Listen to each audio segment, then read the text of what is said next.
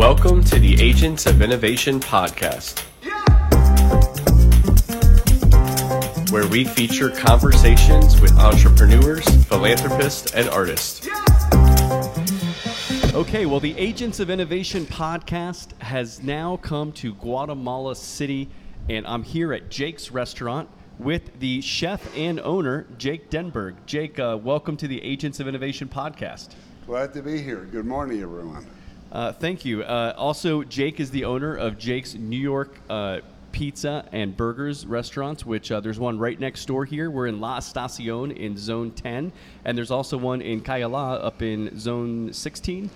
Zone 16, and we're here at the Jake's Restaurant in La Estacion, which was founded 34 years ago. Now, I think we can say that Jake grew up with two palettes, one for cooking and one for art, right? And so, Jake, I want to get into a little bit more of your story. While we're here in Guatemala, you are not from Guatemala. You're also from the United States like me, but you came here. When did you come here? I came in March of 1983. And I know you were born in New Jersey? Born in New Jersey, lived in New Jersey, New York, so I consider myself a New Yorker. And I came here in 1983 after having two restaurants in St. Thomas in the Caribbean. Oh, wow. So, Jake, let's go back to the beginning of Jake Denberg's life, very early on. What was your first job in life? My first job was in a Chinese takeout, and that lasted about 2 days. Chinese takeout lasted 2 days. Why did it last 2 days? Well, there was the owner was this, or the wife was, of course, Chinese, and I was in charge of packing the bags for takeout, for delivery, and she kept screaming at me. She was there, one bag of Lulu, one bag of Lulu, one bag of Lulu. I had no idea what she was screaming. She was like the dragon lady. So, the second day I ran out. I was 11 years old, basically, in tears. And it wasn't until, I don't know how many years later, 50 years later, opening my Chinese restaurant, I finally realized, which is called J.K. Ming, I finally realized what she was saying was one bag of noodles. Those are the crispy noodles that I always put into your takeout bag. One bag of Lulu that I kept forgetting to put in. So I had named the plate on that menu called One Bag Lulu. And where was that plate? Is it at this restaurant or your first? No, it was at a restaurant called J.K. Ming, which was over in Fontebella. Ah, very nice. Opened in 2008. So for those that are not from Guatemala City, Fontebella is about a 5 or 10 minute walk from where we're sitting right now. And Jake, how old were you when you had that job at the Chinese restaurant? 11 years old. 11 years old. What motivated you to work at 11 years old? Well, I wanted certain things. Basically, I wanted a leather jacket. And at 11 years old, I was also growing like 6 inches a year. And my father said, no.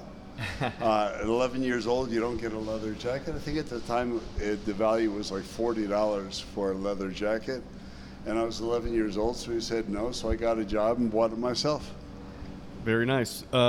So now my understanding is your parents passed away when you were a teenager, is that right? Yes, early teens. Yeah, and so tell me a little bit about your family's history. I know you had, where did your family originate from? Well, my mother's side, my mother was first generation American. Her parents came from Russia in 1913. My father's side, they were from Holland. I'm fifth generation American, so they were here in the 1800s. Mother's family, my grandfather was a farmer in Russia, came here, had a horse farm, and then started chicken farms and live chicken markets, where you could go into the market, pick out your chicken, and 20 minutes later, it would be all freshly slaughtered and dressed. And my father's family had a bakery since the 1800s called Denberg's Modern Bakery. In the late 1800s and early 1900s, actually I've seen a photograph of the delivery truck in 1904 with my grandfather sitting as a little boy, and it said, "Eat Jacob Denberg's bread" on the side of the truck. Ah, very nice. My understanding, so what else did you learn about from your family members? I know you had mentioned to me before, just kind of observing, your grandparents, your parents, your uncles, some of their hard work ethics. What did you learn from them? Basically that was it. I mean, everybody worked. They had their own businesses. They're entrepreneurial. The family from Russia, my mother's side, they came without a nickel in their pocket. My grandmother told me that they made $3.50 a month when they came to New York. And out of that $3.50 a month, they saved money to buy a farm.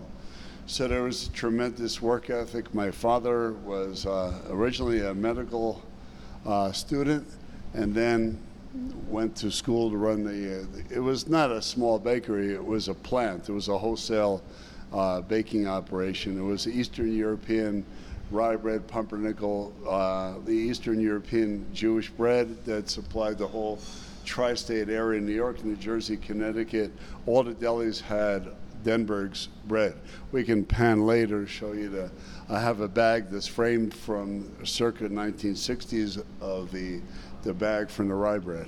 Wow, you still have it? It's right over here on the wall. Oh, wow, amazing. We'll have to check that out. Well, Jake, I understand that at 17 years old, you went to the School of Visual Arts and received a scholarship. Is that in New York City? That's in New York City, School of Visual Arts. At that point, was not a 4-year college. It was an art school, professional art school. I went there under scholarship. I went to an arts high school. I've been an artist my whole life, visual and culinary. So, yeah, that's interesting because I think when a lot of people think of art, they think of paintings on the wall. Maybe they think of people doing creative arts like music or things like that, but food and cooking is certainly an art as well. Oh, absolutely. I basically have two talents that aid me well in both arts. Sort of perfect color retention, color memory, and also taste memory. So if I see something, a color that I liked or a taste that I liked, I can reproduce it at a later time. So it sounds like in your early age, you actually, or at least in your family's history, there was a lot of people involved in different elements of the food industry, baking, cooking, things like that. But when you were 17, you decided to go to art school, visual arts. Mm-hmm. Tell us a little bit more about what was your thinking or your ambitions at the time. Well, my ambition, I had a cousin, a close cousin of my mother, who worked for a publishing company that published all the art books for the Museum of Modern Art. And I used to get it every time they printed. My cousin would give me them.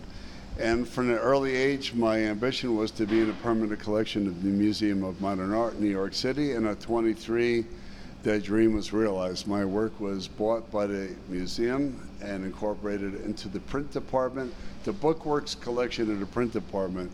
It was a photography book. Wow, so that photography book was entered into the Museum of Modern Art in New York City. Into a permanent collection. Wow, that's very nice. And I know I've seen over here on the wall, you actually have, what is that over there that's framed? Well, basically, to get a little personal, my second wife, I think, ripped up the letter of acceptance to the Museum of Modern Art out of spite. And so for all these years, I have a copy of the book, but I lost all documentation that the book was actually in a permanent collection in the Museum of Modern Art. Here in Guatemala, I met a woman that was in the consular section of the American Embassy, and her twin sister came down to Guatemala, who I met, and we went down to the beach, all of us together. And she, lo and behold, she worked for the Museum of Modern Art. She was in charge of the diplomatic section, where if you came from China or Guatemala, wherever, and you wanted to open a modern museum in your country, she would give you full instructions. So I asked her, please find out where my book is, and voila, it's on the wall, exactly in what shelf and what part of the Museum of Modern Art. So that's pretty cool. So if anybody's here in Guatemala City, come into Jake's Restaurant. When you come in, you just make a left like you're going to the bathroom, and you can see this on the wall there. Now, Jake, a couple things about that time during visual art school. One, I know you were married for the first time at the age of 18, but also you mentioned to me before that you lived in a creative apartment building during that time. Can you tell us a little bit about that and how that impacted you? Well, it was in a little on the outskirts of Soho, but the building was the Lower East Side, and almost everybody in the building was young and had some connection to the arts, music, film, museums. Actually, one of my neighbors, his name was Earl Heidelberg. He was a curator at the Museum of Modern Art, and he explained to me how they start looking at new artists. So he instructed me to take photographs and mail the photographs to the curators. And if they see something they like, they actually make a file and drop your photograph into that file. Wow. And after you keep sending more and more work, and they keep depositing into your file in their filing cabinet, they may say one day, hey, wait a minute, let's take a look at this a little further. And I guess that's what helped me get into the Museum of Modern Art in the print department, the permanent collection, at 23 years old. You know, one of the things as I study innovation more and even talk to my students about innovation, one thing you learn is how important collaboration is. And it seems like when you're in a place like that, you're living with all these other creatives, and people kind of have their own different focuses that then lends that opportunity for you to be, in a sense, discovered, or at least your profile elevated because somebody had that connection to the Museum of Modern Art. Well, that's one term that the famous Deepak Chopra coined was synchrodestiny. Everything happens in your life at the opportune moment to advance your life, advance a project. So things come out of the blue you never expected, but you have to sort of live mentally a quiet life mentally, meaning not too much interference in your brain, and leave the universe to do its work while you prepare. And it's what I mentioned before, preparation meeting opportunity, which is what you call luck. Yeah. So I prepared my whole life up to that point, my whole life being 23 years. But I worked actively as an artist every day of my life, and then I met somebody who gave me a tip on how to do something, and it turned out to fulfill a lifelong dream, lifelong of 23 years. Yeah, I mean, lifelong dream. A lot of people will go decades longer than you to get a piece of work into the Museum of Modern Art, and what an accomplishment that is at any point in life. To be able to accomplish it at 23, that's amazing. So you get that at 23. You're obviously good at photography too, and then you have this photo book be entered into the Museum of Modern Art. When did you make the transition from art to cooking, especially professionally? Well, I never made the transition. Cooking was always part of my life. My grandmother was an incredible Russian cook, Eastern European Jewish style cooking. And so we ate very well. We ate a lot of chicken because my grandfather was in the chicken business, but she was an incredible cook, and we had our Sabbath dinner every week with the whole family, uncles, aunts, cousins. We always ate in the kitchen with my grandmother serving us. I lived in a neighborhood of basically all Italians and Jews, and so some of our neighbors were Italian from the other side, and I knew where to eat. So I always hung out in their homes, and I learned as much as I could about cooking. So my life was always involved in the food business and art. All through high school, which was a private, was called Arts High School in Newark, New Jersey. It was the predecessor of the school that was, what was it called, Performing Arts in New York, where Fame was filmed. So this was like the first art high school in the United States. And so somebody will pick up the phone in a minute, hopefully. Well, we're in a working restaurant. We're here in the morning before the customers arrive, but this place is usually hopping. So we're going to be hopping through the rest of the interview here now, and Jake. They've already passed the limit of 3 rings on the phone where it has to be answered. So somebody's going to be in trouble after this podcast. Well, Jake, tell us. So you're in New York City. First of all, when did you go from just cooking to being, head chef to being restaurant owner? Did that happen here, or did it happen before you got to Guatemala? No, that didn't happen until I moved to St. Thomas. I had a friend that was already in the restaurant business in St. Thomas. Had an established restaurant, mostly West Indian food out of a steam table. We did like 400 lunches a day plus dinner. And so I came down to St. Thomas, decided to stay there, and we opened up the second floor fine dining, quote unquote fine dining. So we had 2 young chefs from the CIA, hotshot chefs, graduated, not chefs, but they were hotshot cooks. And the day before Christmas, which was the busiest week of the whole year, I came into the restaurant, and they were gone. What they left behind in their apartment was bottles of Cristal champagne and lobster shells. I later found out that they were hired by the Shah of Iran's widow and to cook for her for 2 weeks in the Caribbean on vacation at St. Thomas, promising them fantastic salary. They could work in Paris or London, wherever they wanted. And when she went home, she dumped them. Never gave them a job, but of course I wouldn't hire them back after leaving. I had to close the restaurant for 2 weeks. Called a friend in New York who was in the food business, Italian food. I told him, pack a container, come down, and all of a sudden I had to cook for a restaurant. My friend Buddy and I, we had to cook together. And it was quite a harrowing experience, because the first night it was all these nefarious Italian guys from New York, and they wanted their Italian food. So that was my first night cooking. And so that's where I started cooking, apart from as a kid, cooking in a luncheonette counter, which is highly haute cuisine. But that was my first restaurant, was in St. Thomas. Very nice. So Jake, you had this incredible experience going down, being a head chef in St. Thomas, the U.S. Virgin Islands. I've been there, beautiful place. And this must have been in the 1970s or something? It was 1980. I was not a chef. I was a chief cook and bottle washer, basically. Yeah, well, there's a lot. Yeah, there's a lot of times you got to be the chief cook and bottle washer. But all those years with hanging out with these Italian ladies where I grew up came in handy, because I could cook home-style Italian cooking.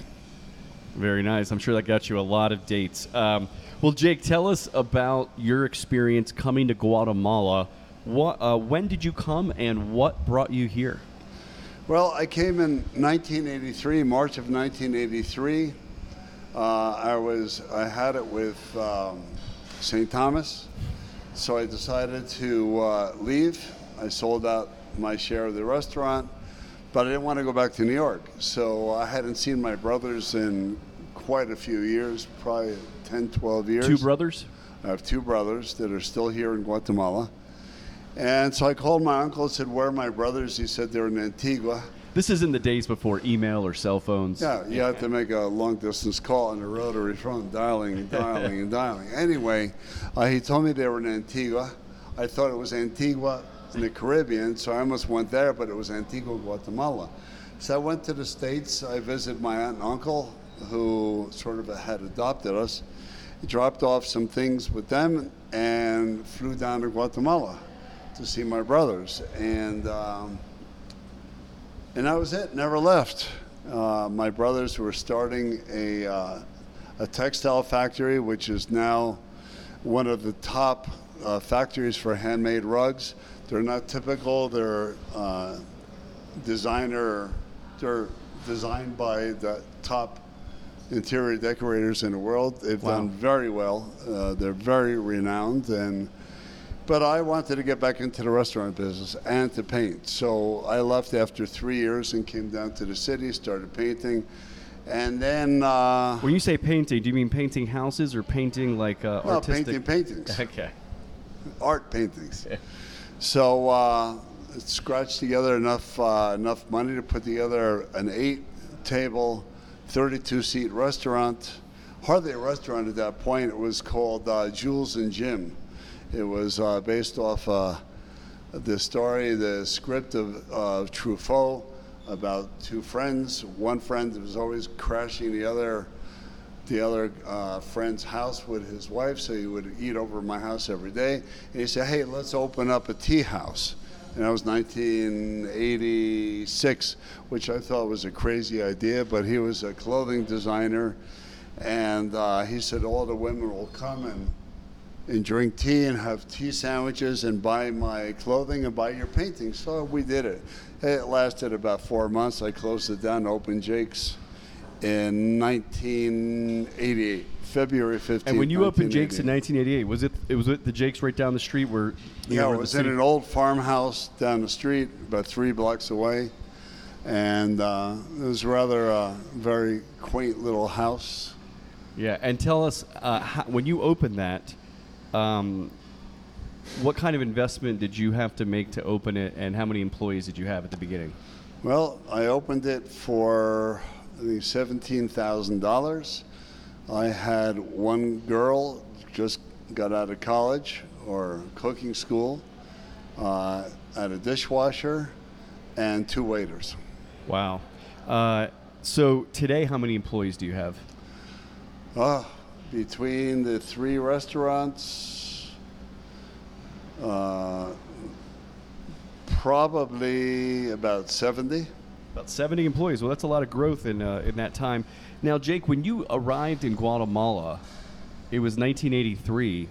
This country was in the middle of a civil war that had been going on since the 1960s. They didn't sign the peace accords to 1996. What were your observations then about Guatemala, and what can you tell us about Guatemala today? How has it changed? Well, when I got to Guatemala, it was pretty rustic, I'd have to say, to put it mildly. On the food scene, there was nothing imported. So literally, it was farm to table. And it's still farm to table here. Actually, what I'm working on right now is finding local purveyors because of the flow of products around the world, and especially the United States, which we've always been importing a lot of products from. I don't want to be caught up depending on imported meat, imported this, and imported that. So I'm finding the best purveyors throughout Central America. But going back to the 80s, it was pretty rough here. If you wanted to cook something, you went to the market and you made your own pasta. You made everything from scratch. So we designed basically a formal French setup in the kitchen. We were sauciers, and always fresh product, fresh seafood, fresh meat. So that was the reality in Guatemala, and it's still basically reality. We're an agricultural country. But Guatemala was pretty exciting. I had a bunch of friends. We all had 4-wheel drive vehicles. We'd pack up our Jeeps with food and liquor for 2 weeks and take off, basically rum, the Guatemalan rum. And it would take off for 2 weeks and go to the end of the road where it stopped. And I think over the years I was caught by the Guatemalan guerrillas 3 times. Basically asked to make sandwiches for them, and nothing serious happened. They didn't really want to bother with us much. Yeah, well, that's good. I'm glad you stayed safe and you're still with us today. Jake, what has been your biggest contribution to Guatemala's culinary scene? Well, I guess my biggest contribution is I brought in what is called now fusion, bringing other cultures into Guatemala. When I came to Guatemala, there were a handful of restaurants. You might say high-end restaurants. One was by Belgian guys, another a French guy, which eventually bought his restaurant. Basically, there was, I don't know, maybe 5 or 6 restaurants, and it was a brave new world here. There was not much going on in the culinary scene. So I started bringing in my experience all over the world at that point, which many people didn't have in Guatemala. But then in 1996, so I really began the fusion cuisine in Guatemala. And then in 1996, after the peace accord was signed, you started having tremendous investment by foreigners in Guatemala. So they would come in, and it was always the foreigners that appreciated most my cooking. I guess anywhere you are, local people take for granted what you're doing, and then their counterparts here of these foreign investment would start traveling back to Germany, to Spain, to Brazil, and start experiencing the real explosion of fusion cooking in the 90s all over the world. And so my business in 1996, with the advent of the peace accord, grew 25% a year. We doubled our business. Wow. And I think it was the most prosperous time in Guatemala. Is that, you think that's just because people, it was more peaceful? I mean, people could go out and about and enjoy life a little bit more? I remember the times being more peaceful was at the time when the military was still in control here. But things were exploding. Guatemala had tons and tons and tons and tons of visiting businessmen investing in Guatemala.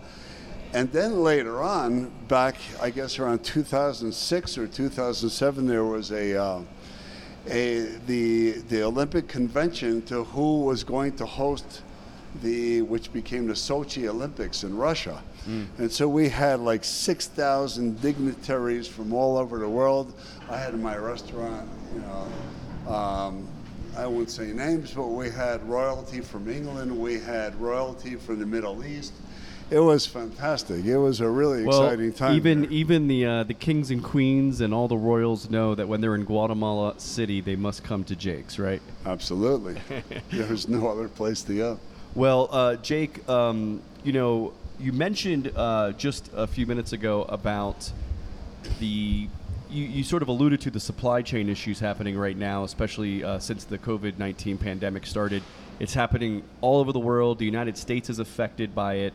And you mentioned that when, I guess prior to COVID, it sounds like, probably like a lot of other places, you relied on, or just getting a lot of your food and agriculture and other types of things, other types of supplies from many places around the world, probably, the best of the best, wherever you could find it. But I remember you recently, we were talking, and I think this is what you were alluding to a few minutes ago. You kind of then had to search interior in Guatemala and in Central America to find more of the resources here. Can you tell us a little bit about how the supply chain has affected your restaurant, and also where you're now getting a lot of your resources? Well, we do import some products. I import salmon from Alaska. That was probably held up politically. I can't get too far into that. They were not allowing the Alaskan salmon to be exported to Latin America. I think this was a political decision. But anyway, like spare ribs I would get from the U.S., Smithfield spare ribs. There's a lot of different things that we would get from Spain, from Europe, olive oil. I have my pizza sauce manufactured for me in Spain, according to my recipe. That was held up for 3 months, which was not a big deal. We have tomatoes, we have spices, we have olive oil, so we produced our own sauce on a daily basis. But there's all the prices are going up, and that is going to affect dining out. I mean, in the States, prices are already extremely high for, 3 or 4 years ago for beef, it cost you $60 for a prime piece of beef in a steakhouse in Morton's or the Palm, wherever. Now, I think meat is up like 30%. So it's like we're suffering from, besides the pandemic, the political fallout of the pandemic is just terrible for entrepreneurs. If you're an entrepreneur in China, you're probably, I wasn't going to get into politics, but you'll probably be doing a lot better off than you are an entrepreneur in the U.S. But it's going to be a while, and so I have my cattle farm in Nicaragua, which is the best meat I've ever had. I found a local mom-pop dairy farm that's making me incredible butter. My fish is from the South Coast. So basically, apart from my salmon, which my clients miss a lot, we're not doing badly because I never rest. I mean, I don't sleep much. I wake up and think about, okay, so how are we going to resolve everything today? It's a lot more problem resolution where my clients never feel it. So we lost salmon. Somebody was growing great trout here in Guatemala, so we put trout on.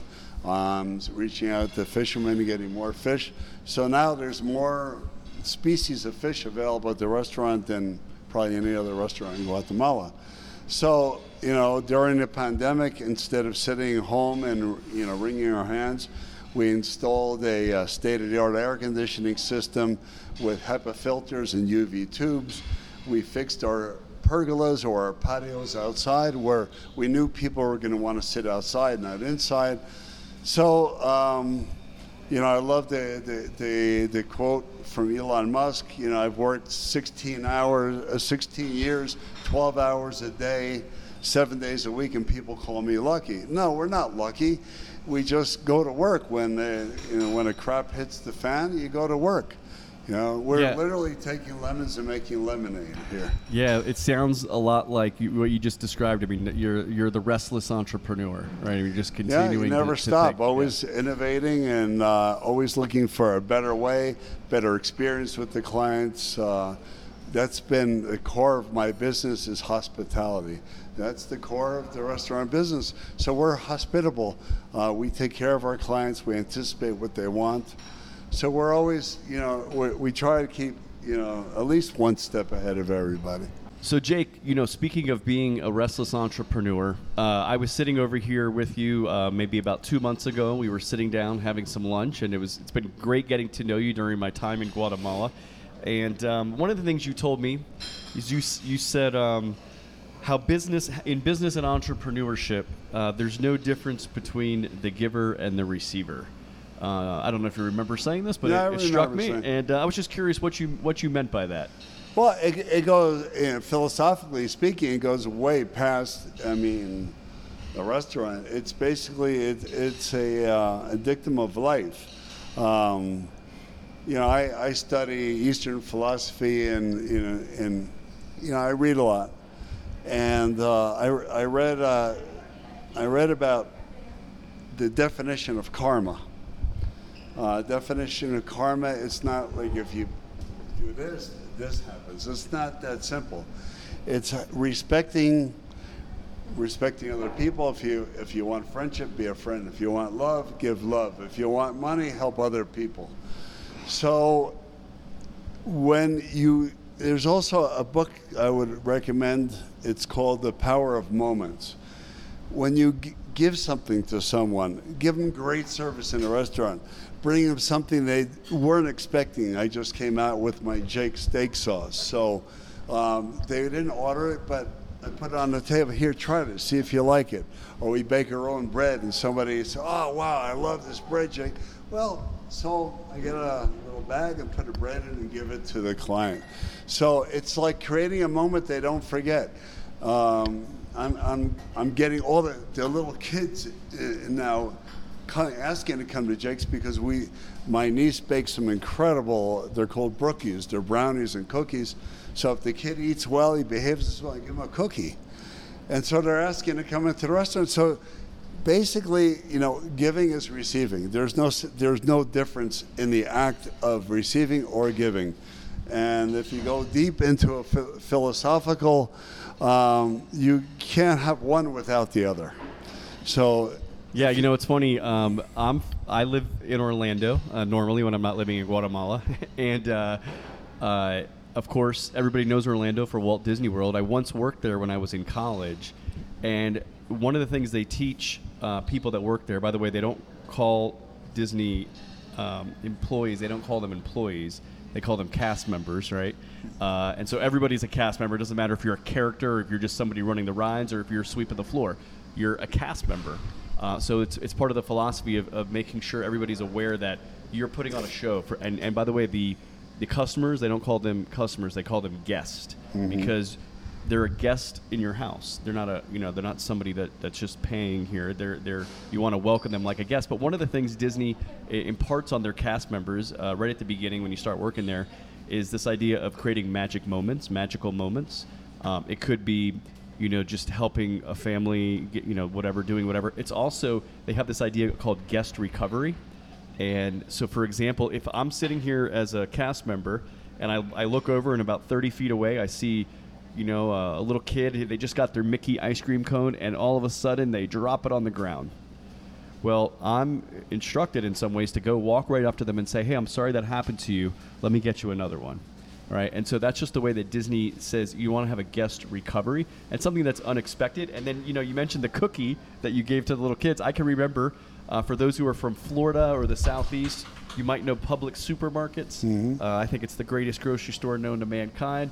But when the bakery, I think still to this day, at least when I was a kid, they would give you, if you were just shopping with your parents and you went up to the bakery, they would give you a complimentary cookie.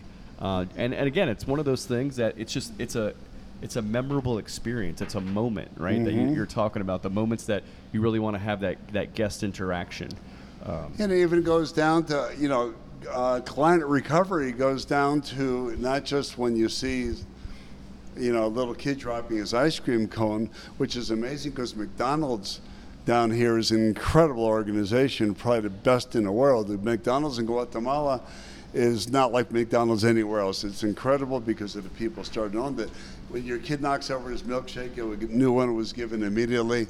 But here, in the restaurant business, in any service industry, something's going to go wrong at some point. So what do? Well, I write a letter to people, or if I'm there personally, I will comp the dinner if something happened, but we have gift certificates. And so if I know something happened, I'll write a letter and send the gift certificates. And if they don't want to come back, they don't use the gift certificate. I don't lose anything, but I give them another chance to give us another chance to become their preferred restaurant. So talking about somebody comes to your house, they're your guest. Well, I've taught my employees that, and my employees are not from the upper classes, and there's a heavy class system in Guatemala. But, I said, if somebody comes to your house, you're going to take out the best and give them a good bottle of whatever, a whiskey or whatever. So everybody in this place is your guest. And the Ritz-Carlton calls them internal ladies and gentlemen, and the client or the guest is the external ladies and gentlemen. And the Ritz-Carlton, in its inception, would let every employee spend up to $2,000 to make some guest happy, whatever the situation was. Yeah, the Ritz-Carlton, another amazing guest experience when you do get the opportunity to go there. One of the things I have found in Guatemala, and all of my friends that have come to visit me during my time here have talked about what you just mentioned in a way, the Guatemalan hospitality. People here are so welcoming.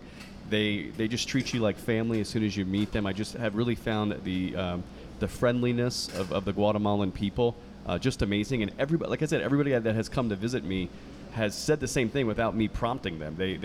That's one of they love the beautiful scenery here in Guatemala, but it's really the people that they really gravitate towards. With that being said, one of the things that we Americans in the United States, I think we have a really high standard for customer service, especially in restaurants, especially the kind of service that you get in restaurants.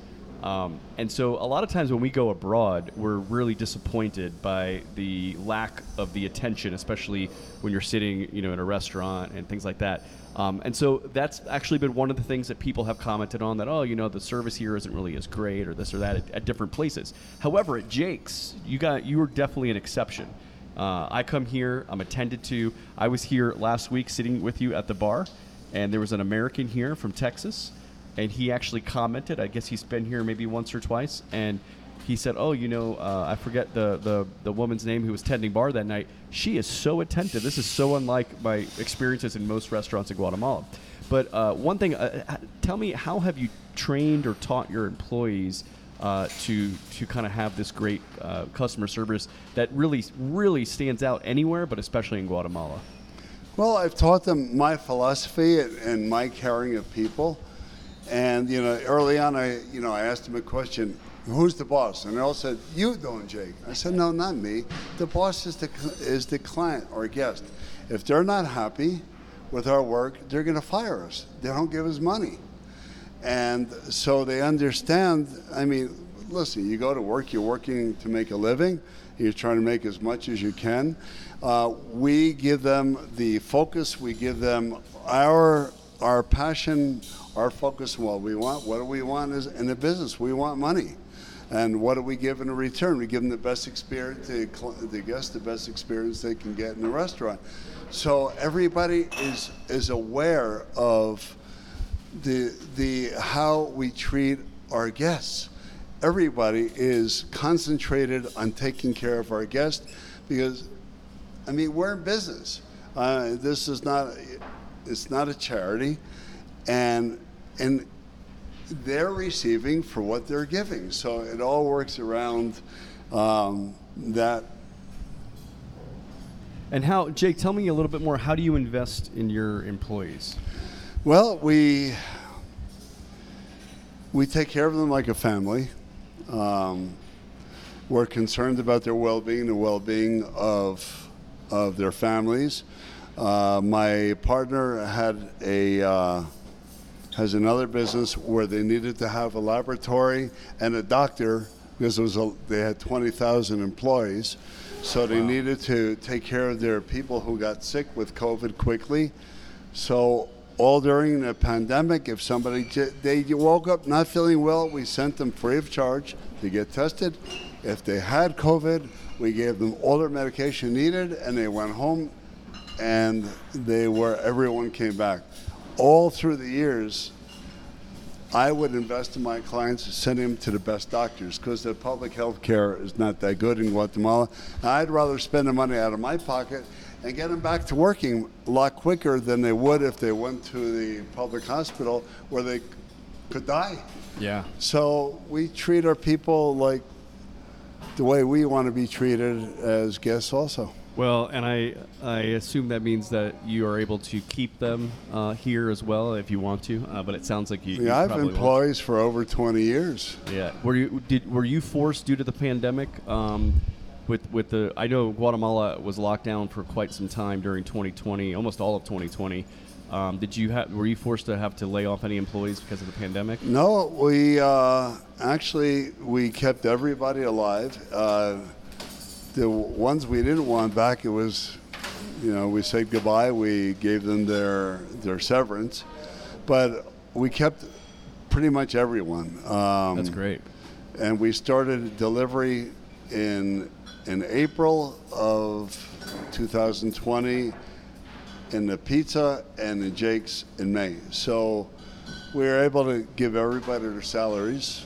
I ate a lot of peanut butter sandwiches. So people were people still generally working a lot because they had to be here making the food and well, the kitchen was working. The waiters we maintained, they weren't working. We gave them jobs. Whoever had a motorcycle, we gave them a job as delivery guys. So pretty much we kept everybody working.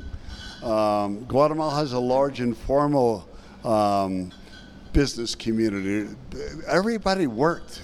A lot of people work from home, but Guatemala, we did pretty well. Guatemala never stopped. We're very industrious people here. Yeah, I've noticed that since I've been here. Very, very industrious people. So speaking, let's talk a little more about Guatemala. Recently, you came and spoke to my entrepreneurship and innovation class at the Universidad Francisco Marroquín. So thank you very much. My students, I know, really appreciated that and gave a lot of great feedback about what they learned from you.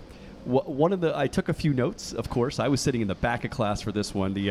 As I tell some of the people at UFM, the teacher is always a student. So it was nice to be an actual student that day and listen to you. But you said to the students that Guatemala is one of the wealthiest places I've ever seen.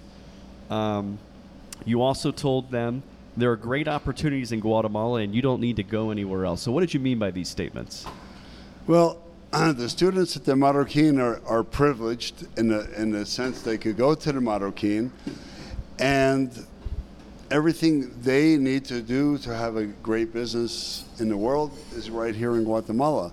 I'm working actually with a group of people from the States in developing economic situations here in Guatemala, so we don't have to have these migrants taking this dangerous journey up to the States. Actually, my waiters make as much, or my cooks make as much as someone that leaves Guatemala, goes to the States, lives in a house, in a room with 10 people, after taxes, makes less than they make with me here. So, and the cost of living here is so much less. yes, in their own country. This country has everything. We're an incredibly wealthy country. We are blessed in Guatemala. We have everything. So let me stop you there. When you say Guatemala is a wealthy country, if I'm an average American sitting in the United States right now, listening or watching this, and I'm like, wait, hold on a second. The media images I see are of tens of thousands of people from Central America, including Guatemala, coming and trying to cross the border every week, and then you're sort of seeing you hear about the poverty. I know people who are missionaries in the United States, or that work or maybe volunteer at different NGOs that come down to Guatemala, things like that. And so Guatemala, in a lot of people's minds, is a place of a lot of poverty. And so so what do you mean when you say there's wealthy? We have incredible natural resources. I mean, if you spit out a watermelon seed in the ground, you're going to have watermelon in 3 months. But also, Guatemala, it's a very difficult situation because you have two distinct groups of people. You have the indigenous that still maintain their rich lifestyle, and culturally rich. Culturally rich. And unfortunately, Guatemala is still a mercantile system and not a free market system. Eventually, people realize that if you raise people's standards of living through their hard work, they will become your clients also. So, I mean, my employees can eat here with a 50% discount, and they bring their families in for their birthday or whatnot. Guatemala it will be changing, and we're trying to create more opportunities, and through the iPad, the iPhone, the smartphone, people are learning. A lot of my employees are from indigenous villages that they grew corn, and now they have a trade. They're restaurant workers, or there's a lot of migration, and so Guatemala will indeed be much wealthier. In a sense, it will trickle down. And you did say that Guatemala will change, and Guatemala has changed, right? I mean, since you've been here, there's been a lot of changes. And I mean, we're sitting here in La Estacion in Zone 10, a beautiful shopping center that this could be in, Boca Raton, Florida or something. I'll give a shout out to my friend Bob Rubin, who was also on a previous episode of the Agents of Innovation podcast. He came down and visited me in May, and we went to a lot of different places, and one of the last places I took him in Guatemala City was Cayala. He sat here and he said, Francisco, and he's from Boca Raton. He goes, I feel like I'm in Boca Raton right now. It's just it was definitely a different feeling than, say, being in like Zone 1 in Guatemala or something like that, but in Guatemala City. But anyway, one of the other things I wanted to ask you was, so what are some of the biggest differences you've seen or experienced between the United States and Guatemala in your time living in both countries? And with that, I'd like to ask you if you could mention, what are maybe one or two things you really love about each country? Well, the United States is where I was born and raised. Growing up in the New York City area, we didn't really know racism. Everybody was pretty much, we had friends from all walks of life. The work ethic is wonderful in the United States. Guatemala has a tremendous work ethic, but one of the problems you'll find basically around the equator or in impoverished areas around the world is that the underprivileged have this concept that the reason the people who have money are wealthy is because we pick the fruit first.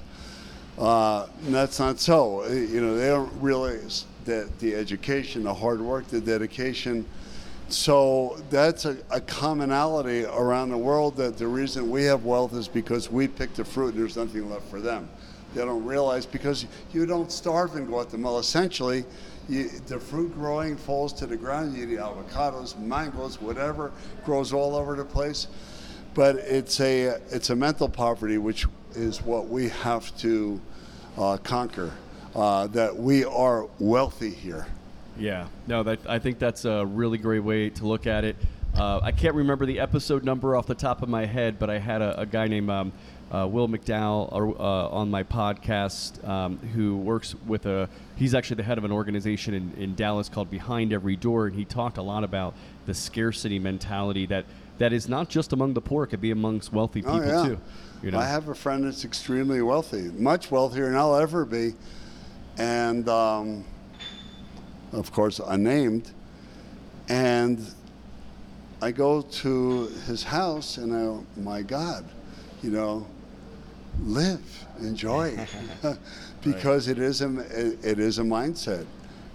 Being wealthy is a mindset. It is. So speaking of mindset, Jake, you and I have talked a bit about different ways that people can build the entrepreneurial mindset. I know that you are a big reader, like me.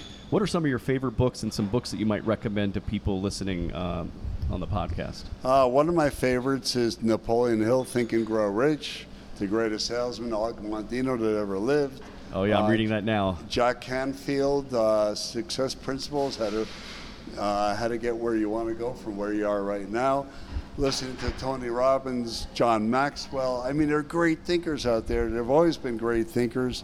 And they're leaders, and that's what I've really learned. My partner Federico, is an incredibly forward thinker, and he's brought so much to the table here in the restaurant, so to speak, so much to the table as developing our internal leadership, and with total respect to everybody who works for us, our ladies and gentlemen that work for us. So a few times, there's a book I didn't hear you mention that I've heard you mention a few times, and the author is Deepak Chopra. Deepak Chopra, The 7 Spiritual Laws of Success. Yeah. Which you need to study quite a bit. I mean, there are things that can help you right away, but the more you learn about, I guess, metaphysics or how the universe actually works, the more you can glean from it. So it's part of a mindset, but The 7 Spiritual Laws of Success is an amazing book. Now, Jake, I know that we can see you right here. For those that are watching, you're smoking a cigar. So you and I are both cigar aficionados. I'm not smoking one just yet. Well, I'm not either. But anyway, it's my pacifier. It's just in your hand. Well, but anyway, calm. I know that. So that's a typical ritual you have, right? You like to smoke cigars. But what are some of the other daily rituals that you have that help you? Well, I wake up quite early. I wake up between 4 and 4:30. I make my coffee. Guatemalan coffee I don't care about Juan Valdez. That's how you can wake up at 4:30. Guatemalan coffee is by far one of the top coffees in the world. So I have all the varietals in my kitchen. I make a cup of coffee. I read. I do my personal meditation, and I just put it's the only time of day I have to myself is in the early wee hours in the morning, because once I get to work, my time is not mine. When did you start those rituals, like the meditation and the reading and waking up early? When I was 18. Wow. Okay, that's incredible. Well, I think that just shows your success. So, speaking of your success, my students asked you these questions, and I thought you had some really interesting responses. So, I'm going to have just a couple here last questions for you. You've had a lot of successes in your life, I can tell, but what is one of your biggest successes in life? My life. I'm going to be 70 in a week from today. And if there's an old saying, if I knew I was going to live this long, I would have taken better care of myself, but I'm still in pretty good shape. My restaurant, my art, my relationships in life, not really counting marriages, but just I think if you can realize a point in your life where you have the realization and the peace in your life, even if it's 5 minutes before you kick the bucket, you've done pretty well. And I've had a very interesting life, not necessarily the easiest because I've not always been the smartest, but I'm really happy to be alive and talking with you, Francisco, and hope I can impart something to the people in TV land. And well, it's been a great pleasure getting to know you, and I think you're a pretty smart guy, and I tell you, so you have some level of humility here, at least left here at your ripe age. But one of the other things my students asked you that I thought was interesting is what was maybe one of your biggest failures, and maybe what have you learned from that? Biggest failures would be sort of a mindset of making a big hit quickly and sort of retiring, you might say. And I've made some bad decisions and some business dealings, and I guess, nothing, you're lucky in life because you're prepared in life, but usually it takes a lot of time and development. There's no quick fix pretty much to anything in life. Some of my failures have been basically on a personal level, getting involved in businesses that didn't work out because I trusted somebody. Basically, trust yourself, keep your nose clean, and do the right thing, and study and work. So, Jake, what is maybe this will be the final question here. What's some parting advice you might have for entrepreneurs, especially in Guatemala?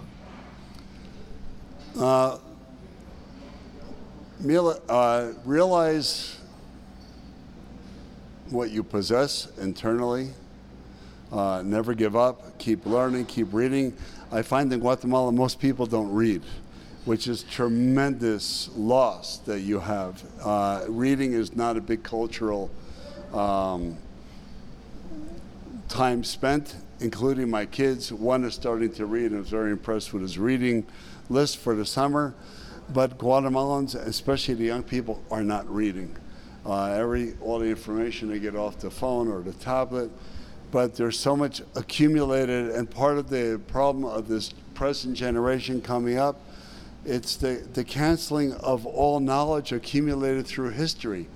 And if you don't have that, you're going to repeat the same mistakes that people repeated through the millennial. So read, just keep enriching yourself. Don't give up. There's no such thing as failure. You keep trying, figure it out, and you'll hit upon it with the dedication of heart and mind and soul. So, well, those are great pieces of advice. And one thing I've noticed too, I feel like maybe that's not just a Guatemalan thing, especially young people these days not reading. Like, it's amazing. Sometimes I think about. I was some years ago, maybe a decade or so ago. I was in Virginia, and I went to the home of James Madison, who lived in the late 1700s and early 1800s, and obviously many point to him as the father of the Constitution. And I was in a room in his house, and the guide said, in this room, in the winter before the Constitutional Convention happened, which, by the way, he didn't even know there was probably going to be a constitutional convention. They were living under the Articles of Confederation at the time. There were problems with it. And James Madison and some of the other founders, they were really students of history. And the guide said, in this room, over that winter, James Madison read like 70 or 80 books or whatever it was. In one winter. And I was like thinking to myself, first of all, that's impressive if somebody did that today. Secondly, how did he get those books? 70 bucks. How did he get all those books? And he read some of the top books in history. Like, he went back to Plato and Aristotle and Thomas Aquinas and all sorts of books, right? Study Montesquieu, current day books for him. And I was thinking, imagine, I don't know if these guys would be dumber with the smartphones or if they would be like, wow, look how much access to information I have. Look what I can learn on YouTube. Look what I can learn on podcasts, Audible books, all these sorts of things. I just wonder, if we would be if they would be smarter people or dumber people, because maybe these phones are kind of dumbing us down a little bit. Well, with my employees, especially in the kitchen, since I never went to culinary school, the YouTube is amazing. When I want to learn how to do something, I go to YouTube and I have them going to YouTube also. You want to learn something? It's right in your hand, right in your back pocket. Go pick up the damn phone and learn. Yeah, I think what it is, technology gives us opportunities. It also gives us distractions. It depends on how you want to do it, right? I mean, you wake up in the morning, instead of probably looking at the phone, I could think of one of my earliest podcast guests, a good friend of mine, Dan Lesniak, top realtor in Washington, D.C. area, Virginia. He's the author of 3 books. He's done like a dozen Ironmans. And the guy said, you know what? I don't look at my phone until about 7:30 or 8 in the morning. He wakes up around your time, 4:35. He goes for a run. He does some training. He does some meditation, maybe do some reading. And he's got clients. He's got lots of clients. He's got 100 employees now. He's got 4 kids, right, and a wife. So for him to be able to, hey, turn that off, and I'm not going to turn on, he's able to put those distractions away. He chooses, what to do at that time. So, but anyway, so you mentioned the reading, and then I think a lot more people could definitely be doing that. It's something I always try to suggest. One of the other guests I had on my podcast in 2020 was a soccer player named Chris Mueller. He plays for the Orlando City team, and he just put out a book this year. But one of the things we talked about on that podcast, because he started a book club as a Major League Soccer player, and he said how much information people are giving us in books. I mean, and we talked about how much knowledge we can steal from people.